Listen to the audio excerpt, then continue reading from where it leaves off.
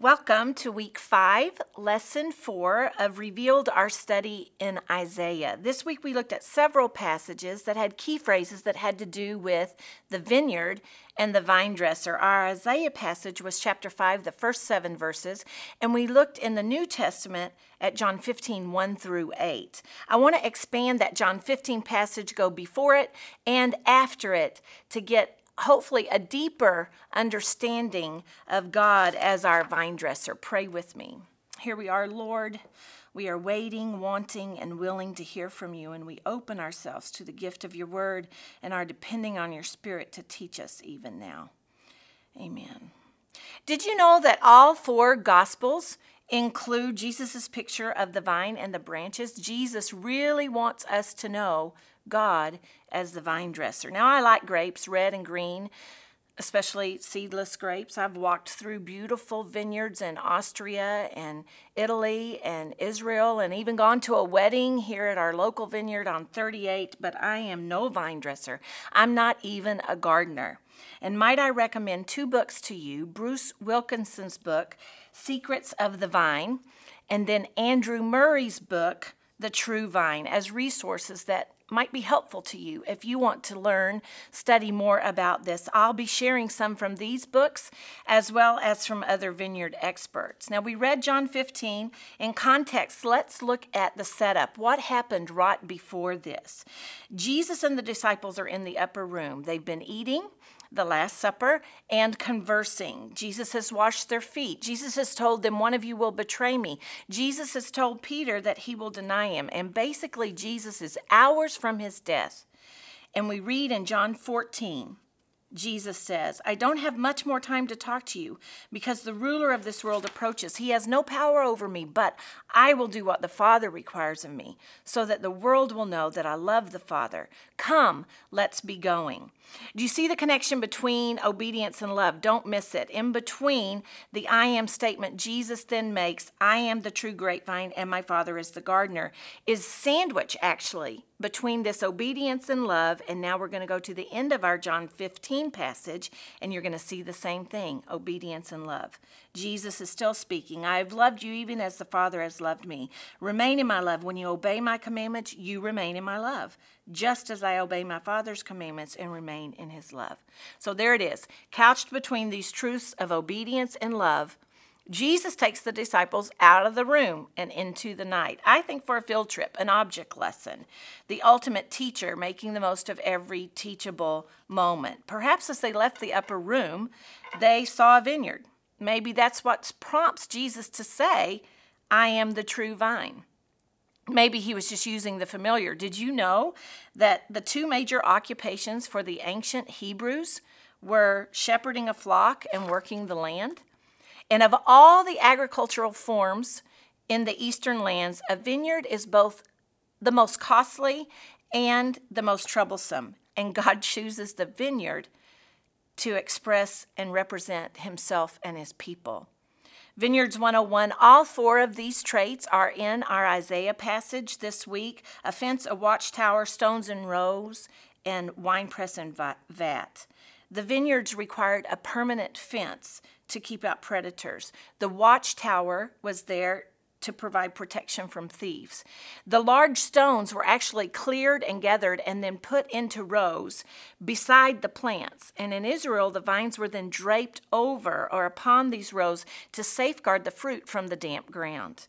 The vineyards had their own wine presses and vats because exporting the fruit was way too precious for that and could easily get bruised. So God uses a vineyard to describe his people in the many ways he meticulously cares for us. He sets a guard around us. He stands high above us. He's the stone on which we can fall, and he was crushed for our iniquities. As I read the first 10 verses of John 15, please look up from your Bibles and see the vineyard. Jesus said, I am the true grapevine, and my Father is the gardener. He cuts off every branch of mine that doesn't produce fruit, and he prunes the branches that do bear fruit so they will produce even more. You have already been pruned and purified by the message I've given you. Remain in me, and I will remain in you. For a branch cannot produce fruit if it is severed from the vine, and you cannot be fruitful unless you remain in me. Yes, I am the vine, you are the branches. Those who remain in me and I in them will produce much fruit. For apart from me, you can do nothing. Anyone who does not remain in me is thrown away like a useless branch and withers. Such branches are gathered into a pile to be burned. But if you remain in me and my words remain in you, you may ask for anything you want, and it will be granted. When you produce much fruit, you are my true disciples. This brings great glory to my Father. I've loved you, even as the Father has loved me. Remain in my love. When you obey my commandments, you remain in my love, just as I obey my Father's commandments and remain in his love. Who's who and what's what? Well, Jesus is the vine. You know, if you didn't grow up in wine country, you might think that the vine is the long trailing limb that sprawls along the trellis. And actually, it's the trunk of the plant that grows out of the ground. And vineyards traditionally keep it about waist high, 36 to 42 inches from the ground up. And the vine ends in this large gnarl, and that's where the branches grow in either direction along the trellis. Now, the Father is the gardener. The gardener is the vine dresser. King James uses the word husbandman. He's the keeper of the vineyard. You and I, we're the branches. We are the focus of the vine dresser's efforts. Why? Because that's where the grapes come from. The vines produce the fruit. The branches produce the fruit. They're tied up to the trellis, propped up with sticks. This is all to let air circulate around them, to provide the maximum amount of sunshine for them, to allow full access for the vine dresser to tend them. The vine dresser cultivates each branch so that it will bear as much fruit as is possible. Note the individual attention there. The vine dresser's not standing on the hilltop looking over his vineyard. Neither is he looking down the row at his vineyard. It is branch by branch. And the fruit, our key passage in the Old Testament of Isaiah this week, talks about the fruit of justice and righteousness. Did you know of the 27 books in the New Testament, 15 of them mention different kinds of fruit we are to have in our lives? Before we talk about that, I want to state the obvious. Vines bear fruit for others to enjoy, and it brings glory, if you will, to the vine dresser or the gardener. So as we go through some of these fruits, I want you to be noticing ways fruit nourishes others. So here are some of the fruits from the New Testament. I only chose 7. The fruit of righteousness, again, we read about it in Isaiah, but it's also in the New Testament in James. There's the fruit of repentance, of the Spirit, of our lips, of answered prayer, of lost souls, of our deeds. For time's sake, we're going to look at 3 of these more closely. First, the fruit of the Spirit. Galatians 5:22 and 23. But the Holy Spirit produces this kind of fruit in our lives: love, joy, peace, patience, kindness, goodness, faithfulness, gentleness, and self-control. There's no law against these things. Fruit isn't something you can manufacture. Fruit happens when you are abiding. It's similar to the example of the sun and the moon. The moon does not rise at night and say, "Tonight I will shine brightly to light the night." The moon shines simply because of the way it was created and its relationship to the sun. The moon does not generate light on its own. Reflection is natural for the moon because of the relationship to the sun. Fruit is natural for the branches because of its relationship to the vine. Likewise, fruit happens when I am abiding. So the fruit of the Spirit, it's more of a fruit inspection test than it is a goal for me to attain. For example, I can't sit here and say, "Today I will exercise self-control to be self-controlled." It just doesn't work that way. The fruit of the Spirit is not what I strive for, it's what flows out. So what, now what? If I ask myself these questions, I ask them to you also. What evidence is there in my life that the Spirit lives in me and through me, actually controls me, my thoughts, my actions, my reactions, my attitudes, my words? The next fruit, the fruit of our lips. Hebrews 13:15 says, "By him, therefore, let us offer the sacrifice of praise to God continually. That is the fruit of our lips, giving thanks to his name." Psalm 50:23 actually combines the idea of sacrificing and a thank offering. Not just thankful for the good, but the all. Psalm 50:23, "But giving thanks is a sacrifice that truly honors me." May I recommend a book to you? It's called 1,000 Gifts by Ann Voskamp. And the theme of this book is Eucharisto, a lifestyle of thanksgiving. And she suggests in this book the idea of journaling, a life of Eucharisto. Ephesians 5:20 says, giving thanks always and for everything to God the Father in the name of our Lord Jesus Christ. Just one quote from Anne's book. The practice of giving thanks, Eucharistio, this is the way we practice the presence of God, stay present to his presence, and it is always a practice of the eyes. We don't have to change what we see, only the way we see. Listen to the word of the Lord, 1 Thessalonians 5:18. Be thankful in all circumstances, for this is God's will for you who belong to Christ Jesus. Psalm 34:1. I will praise the Lord at all times. I will constantly speak his praises. Some so what, now what questions for us? Am I thankful to God? Does he know it? When was the last time I was thankful for and in a difficult, hard, hurtful situation? What happened next? Or maybe we're in one right now, and what is happening now? How can I practice a life of Eucharisto? Maybe you could begin your list. Count your blessings. The inventory will literally never end. G.K. Chesterton said the greatest of poems is an inventory. Become a poet today. Pick up your pen. Start the inventory of the list that will truly never end. The last fruit, the fruit of our deeds, Colossians 1:10. Then the way you live will always honor and please the Lord, and your lives will produce every kind of good fruit. All the while, you will grow as you learn to know God better and better. The King James Version says being fruitful in every good work. Some so what, now what questions. How does my lifestyle honor and please God? When and what was the last good work God allowed me to do, and how did he receive the glory for it? Is there a good thing he has planned for me to do on the horizon yet? How am I prepared? Am I ready? The truth is you are prepared. God himself has prepared you, 2 Corinthians 9:8. And God is able to make all grace abound to you, so that in all things, at all times, having all that you need, you will abound in every good work. You not only have all you need, you were actually created for this. Ephesians 2:10.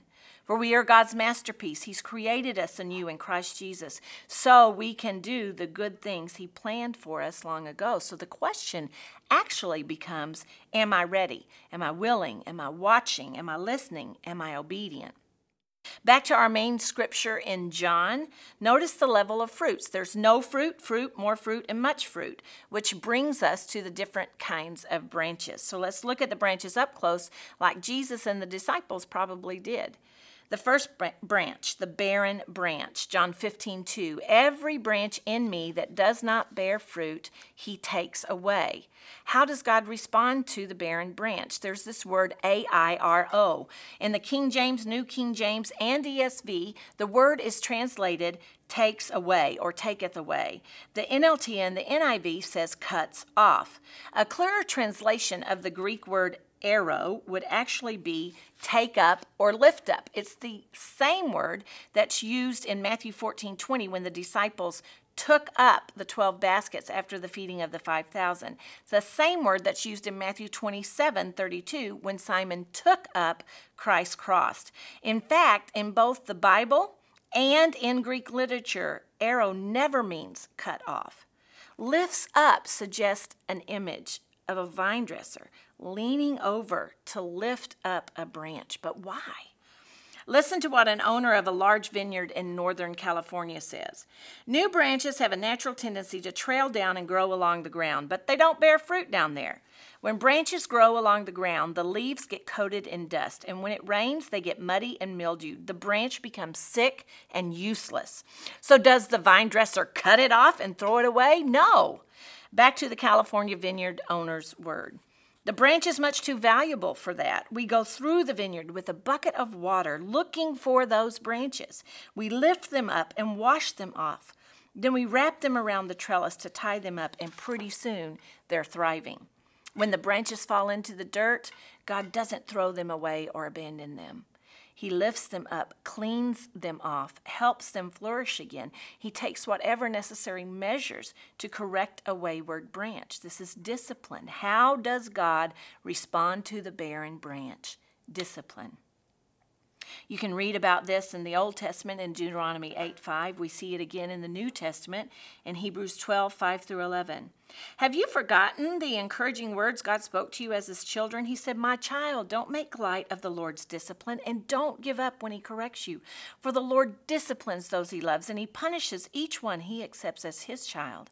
As you endure this divine discipline, remember that God is treating you as his own children. Who ever heard of a child who's never disciplined by its father? For our earthly fathers disciplined us for a few years, doing the best they knew how. But God's discipline is always good for us, so that we might share in his holiness. No discipline is enjoyable while it's happening. It's painful. But afterward, there will be a peaceful harvest of right living for those who are trained in this way. How will I respond to God's discipline? Psalm 51 is an example of a repentant heart. Have mercy on me, wash me. I recognize my rebellion, purify me. And then from the New Testament, we have 1 John 1:8 and 9. If we claim we have no sin, we are only fooling ourselves and not living in the truth. But if we confess our sins to him, he is faithful and just to forgive us our sins and to cleanse us from all wickedness. So what now? What questions for all of us? When was the last time God disciplined me? How did I respond? And how can I prepare to respond correctly the next time? What other kind of branches might Jesus and the disciples have seen that evening? We talked about the barren branch. What about the beautiful branch? Rampant growth, but it produced only a few clusters of grape. Listen to John 15:2. He prunes the branches that do bear fruit so they will produce even more. How does God respond to the beautiful branch? Pruning. His plan to prune, it means to thin, to reduce, to cut off. The vine dresser's secret for more is less. So to get more from a grapevine, you have to go against the plant's natural tendency. This is from a gardening report. Because of the grape's tendency to grow so vigorously, a lot of wood must be cut away each year. Grapevines can become so dense that the sun cannot reach into the area where fruit should form. So left to itself, a grape plant will always favor new growth over more grapes. And the result, well, from a distance, it looks really great. But up close, there's an underwhelming harvest. So the vine dresser cuts away unnecessary shoots, no matter how vigorous, because a vineyard's only purpose is grapes. For the Christian, that might be preoccupations and priorities in our lives that, while not necessarily wrong, are keeping us from more of God, more with God, more for God. Warren Wiersbe wrote a book called Be Transformed, and he says this pruning process is the most important part of the whole enterprise, and the people who do it must be carefully trained, or they can destroy an entire crop. Some vineyards invest 2 or 3 years in training the pruner so they know where to cut, how much to cut, and even at what angle to make the cut. The greatest judgment God could bring to a believer would be to let him alone. Let him have his own way. Because God loves us, he prunes us and encourages us to bear more fruit for his glory. Did you know that growers prune their vineyards more intensely as the vines age, just in case any of us think we have arrived or ever will arrive? This is a horticultural bulletin. It says this: the vine's ability to produce growth increases each year, but without intensive pruning, the plant weakens and its crop diminishes. Mature branches must be pruned hard to achieve maximum yields. Mature pruning can be thought of as the testing of your faith. You can read about that in James 1, 3, and 4. For you know that when your faith is tested, your endurance has a chance to grow. So let it grow, for when your endurance is fully developed, you will be perfect and complete, needing nothing. In Psalm 66, verses 10 and 12, you've tested us, O God. You've purified us like silver. Then you put a leader over us. We went through fire and flood, but you brought us to a place of great abundance. The pain of pruning comes now. The fruit comes later. Pruning is for a season, and the quantity and the quality of the future harvest depends on the submission to the vine dresser, even today. So mature pruning is God's way of making Matthew true to us when he says, seek first the kingdom of God. Jesus speaks those words to us. This kind of pruning goes beyond just rearranging our priorities all the way to the heart of what defines us. Think here of the people we love, the possessions we cling to, the deep sense of personal rights. Every one of these God must rule if we're to bear fruit. One example might be the sources of your significance. Think back to Abraham and what God asked him to do with his beloved son, the promised son, Isaac. For Gideon, maybe it was his large army. For Paul, at the end of his life, all that made Paul who he was, his job, his position, his heritage, his pride, even his religion, had been pruned away. And in his final letter, in Philippians 3:5-8, he writes about this. I'm just going to skip forward to verse 8. Yes, everything else is worthless when compared with the infinite value of knowing Christ Jesus, my Lord. For his sake, I have discarded everything else, counting it all as garbage so that I could gain Christ. How will I respond to God's pruning? You know, I can complain, I can rebel, I can compromise, I can run away, or I can cooperate. Peter described how some Christians were triumphing in the middle of severe testing in 1 Peter 1:6-8. So be truly glad. There's wonderful joy ahead. Even though you have to endure many trials for a little while, these trials will show you that your faith is genuine.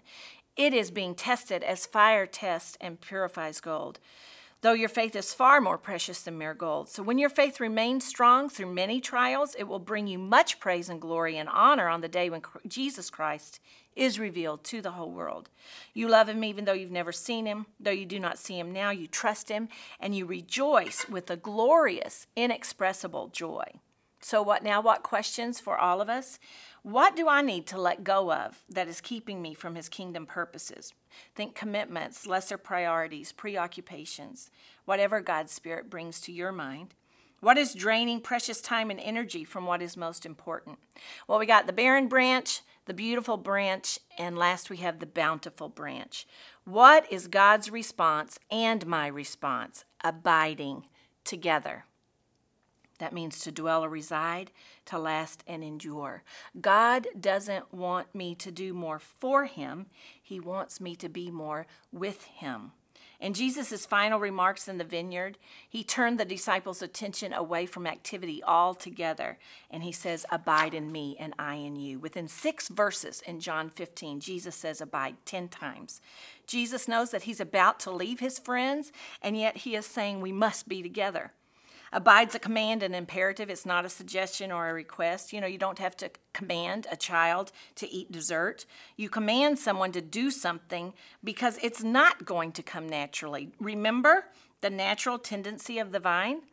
So what now? What questions? Am I focused more on doing more for him or being more with him? Think about the meeting place of the vine and the branch. The life force, the sap, is out of sight. So in abiding, what happens on the surface doesn't count nearly as much as what's happening inside. Abiding does begin with visible spiritual disciplines, Bible reading, prayer, etc., but we can do these things for years without abiding. Remember the People magazine example. Reading about a person isn't the same thing as knowing the person. So the challenge in abiding is to break through these beautiful activities all the way through to a living, growing, deepening, flourishing relationship with God. Well, how do I spend my time?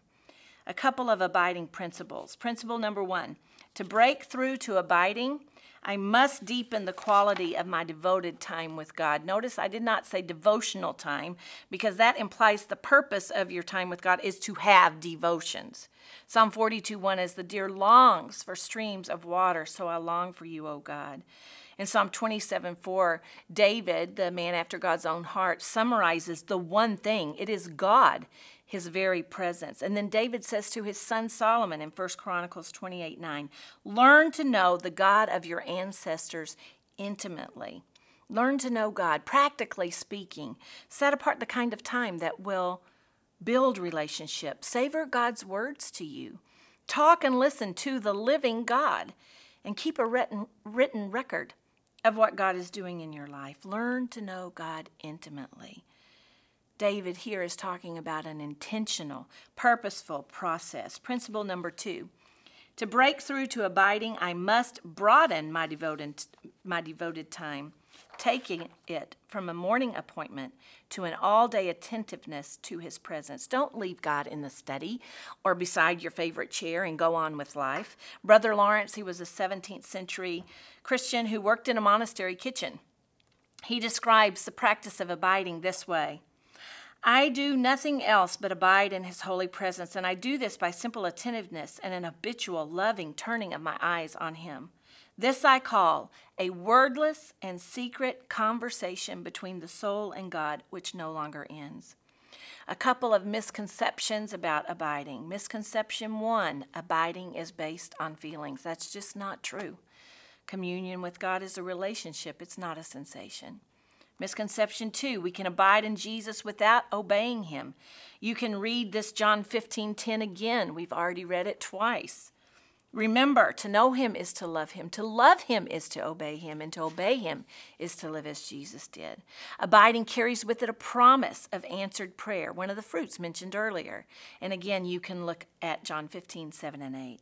So what now? What season am I in? How is my branch looking to the vine dresser? You know, if I'm in a season of discipline, the vine dresser is kneeling beside me. He's reaching down and intervening in my life, lifting me up, bringing me back to fruitfulness. If I'm in the season of pruning, the vine dresser is standing right there beside me with the shears. He thoughtfully, expertly, faithfully strips away unwanted shoots. And if I'm in a season of abiding, we are enjoying one another. The huge clusters of grapes are crowding the branch, exactly what he has in mind. 3 reminders for all of us branches. First, God's plans for you are unique and specially suited for your success, which is much fruit, for his glory ultimately, and to bless others as well. 2, it's never too late to begin bearing fruit. And 3, you can rest in God's sovereign timing. Submit to the vine dresser. Philippians 1:6, and I am certain that God who began the good work within you will continue his work until it's finally finished on the day when Christ Jesus returns. The vine dresser is at work with you and with me. Abiding results, 2 of them are mentioned here in our John 15 passage. Glory to the Father and overflowing joy to his children. We read about these in John 15, verses 8 and 11. Glory to the Father and overflowing joy to his children. You know, while the world applauds achievement, God desires companionship. The one thing is not found in doing more. It's found by sitting at his feet and abiding. God wants not only to indwell you, he wants to be your dwelling place too, abiding. Max Lucado has such a beautiful way with words in The Great House of God. He says this, God wants to be your dwelling place. He has no interest in being a weekend getaway or a Sunday bungalow or a summer cottage. Don't consider using God as a vacation cabin or an eventual retirement home. He wants you under his roof now and always. He wants to be your mailing address, your point of reference. He wants to be your home. Cynthia Held in Becoming a Friend of God says we are as intimate with God as we choose to be. The only limitations of God's presence in our lives are the limits we ourselves set. So what now what? How intimate with God am I choosing to be? Do you know what this is? Some of you have seen it before. This is a courting candle, and it was used back in the 1600s to the 1800s. It was used by the father of the home, and it was placed really to communicate a message to both the daughter and her suitor. You can see you can put different heights of candles in this, and you can also lower or raise the candle. And basically what happens is when the wick gets to the top of the rungs, it's over. It's done. So you can see how the father is communicating to both the daughter and the courter. So the father can choose a long candle. The father can set it high or low. Do you know the father also had the right to come in and snuff out the candle? The father could also have additional candles at the ready to replace the candle should it be getting lower than what he desired. You set the courting candle with the Almighty God. Pray with me. Father, I want the tallest candle, using all of the rungs. I want nothing or no one to snuff out our candle, and I want a second, a third, a fourth candle, and more at the ready. I want to abide with you, in you, and for you. Father, thank you for lifting me up and cleansing me from sin, and thank you for pruning me in all areas of my life. Thank you that you want me to abide with you, that Jesus has made it possible for us to abide together. It is in his name that we pray. Amen. Thank you, ladies.